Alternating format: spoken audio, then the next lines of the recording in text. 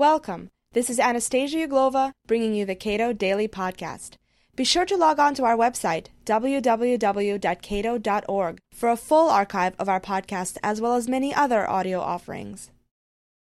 On October 20th, Harvard economist Gregory Mankiw published the Pigou Club Manifesto on his blog.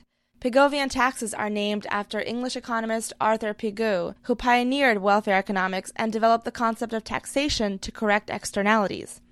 Since Mankiw's manifesto, a number of noted economists, academics, and pundits have signed on, including Gary Becker, Richard Posner, Alan Greenspan, David Frum, Ken Rogoff, Lawrence Summers, Andrew Sullivan, and John Tierney. The backlash against the Pigou Club started on Facebook, where the No Pigou Club garnered the attention of The Economist magazine. So what is the hoopla all about? Cato Senior Fellow and editor of Regulation magazine, Peter Van Doren, explains.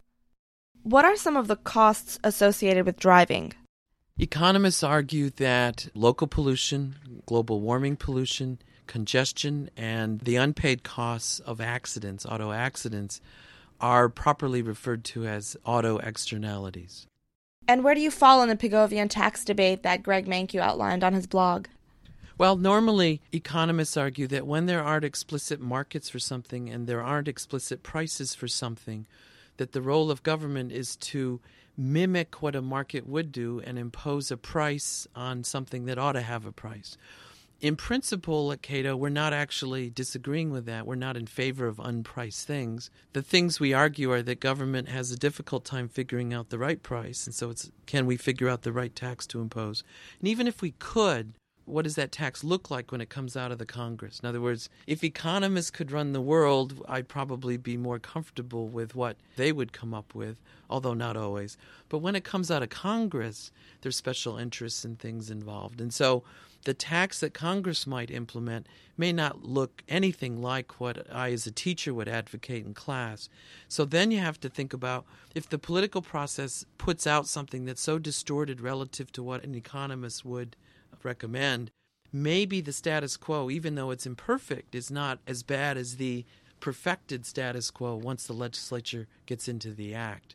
So that's why what I argue in class might be very different than what I argue in a policy context, because I know Congress isn't going to do it in the way that I might recommend. Instead, special interests are going to modify whatever tax proposal we make, and thus everyone will be exempt that's politically powerful, and then other people won't be, and then that's not a very good price.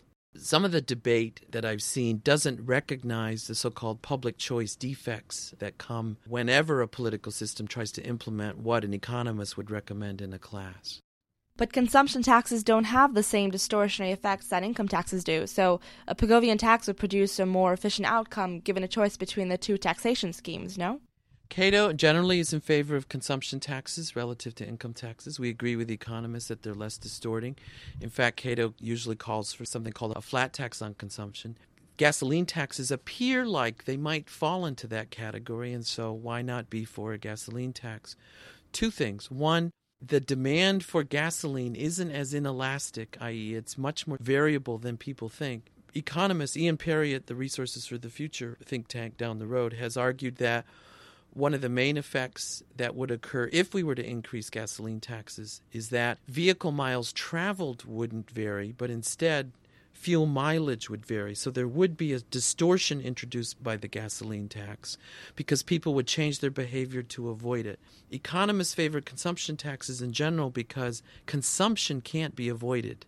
You have to eat, and you have to do this, and you have to do that. But to the extent that you can avoid consumption and change in a certain way, then the arguments that particular tax on a particular consumed item would be good relative to a tax on income, those arguments don't work. And in the gasoline tax, Perry has argued that 40% of the effect of a gasoline tax would be reduced miles traveled, but 60% of the effect would be on changing the fuel used per mile. And because the congestion externalities, the pollution externalities, and the accident externalities are all related to miles traveled, not fuel used, this 60% reduction in fuel used really wouldn't get at those externalities because they're on a mile basis and the miles wouldn't change that much. So in general, yes, Cato's for consumption taxes, but in this particular case, in my view, Mankiw didn't do a good job of looking at what the literature in economics has to say, because it's fairly specialized and it's not his field. And that Ian Perry's done very good work and argues that the gasoline tax is not an ideal consumption tax in terms of raising revenue without having distortions on behavior. Say policymakers did decide to institute such a tax. How would they even go about estimating the costs of the externalities involved in order to set the tax to an appropriate level? Well, what we do is, it varies by the thing we're talking about, but let's talk pollution. They use a mixture of epidemiological studies, which are cross-sectional regressions in which you have higher pollution in some places and lower pollution in others, and then controlling for other variables, you try to see the higher death rates that occur in places with higher pollution. The difficulty is controlling for everything. In other words, you have to control for the age distribution. A city may have older people, and that's why there's a higher death rate. Very, very controversial literature. People disagree a lot as to whether or not this literature has proven or not what the health effects are or aren't, and whether the uncertainties involved in that lead to a consensus, if you will, on what the average value of the effect of an additional increment of pollution is on health. The second method is animal testing, i.e. you feed stuff to animals and then you see the differential death rates, and then there's the problem of inferring from animal studies what those effects would be on human health. That there's a large and long and controversial literature about that that's 30 years old, and it's all the carcinogen testing is basically the animal literature. There's the only two things we have. We have epidemiology with imperfect statistical controls, and we have animal-based toxicology studies, and those are the bases for the calculations that this extra amount of driving, which creates this amount of extra pollution, we think it has this much of an effect on mortality. And that's, as I've tried to convey to you, there's great uncertainties in all those literatures. The economists who then make the cents per gallon tax arguments or cents per mile traveled optimal tax arguments are not reevaluating that literature. They're just taking the findings of those literatures and then incorporating them into a tax calculation. If they were to examine those literatures and realize how controversial the health inferences are, the uncertainty around the optimal gas tax would be even larger than the calculations in the literature. But regardless of how the externalities are calculated, you're still not in favor of the gas tax. So how would you get drivers to internalize the costs of the externalities that they impose on society, if not with a gas tax? For congestion, we already have experiments around the world where we have computer-operated roads with time-varying tolls that vary with the congestion level. There's an experiment in California, 2 experiments actually that have done this. Stockholm has just gone through a congestion pricing experiment. So basically, I think we can deal with the congestion through computer-operated systems that signal to motorists, if you enter this road, we'll guarantee you 55 miles an hour if you pay this much. And that toll will vary from hardly anything at midnight to $6 or $7 or $8 for 10 miles. I mean, something like 70 or 80 cents a mile to travel in an urban area during peak rush hour. On the accidents, that's more difficult. Basically, people's insurance rates don't take into account the density of the area in which they drive.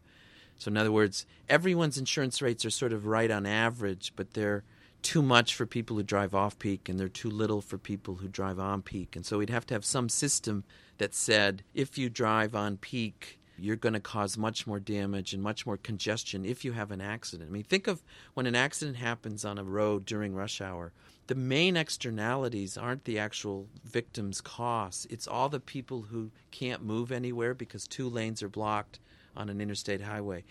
The appropriate accident charge would have to include all that congestion that arises when someone has an accident.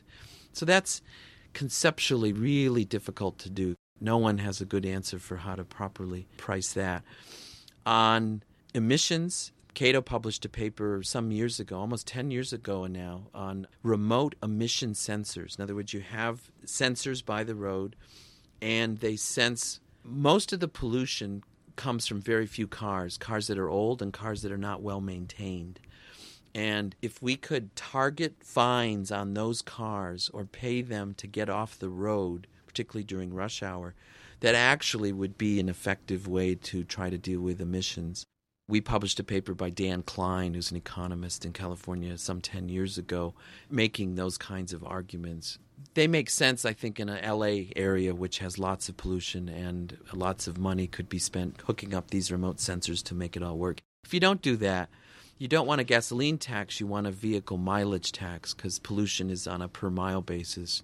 Whenever you drive, you emit stuff, and a vehicle mileage tax that varied by jurisdiction. In other words, LA, it ought to be higher, and then in the Dakotas, it ought to be much lower. If we could somehow get the public sector to do that, maybe on a county level, then that would be a second or third best way to deal with the externalities from pollution. If gas taxes are only a second best solution, then how did such a strong academic consensus form around this idea? There isn't a strong academic consensus about this idea. There are some famous economists who, in their undergraduate teaching, have used gasoline as a, quote, obvious example of some general rules that economists have.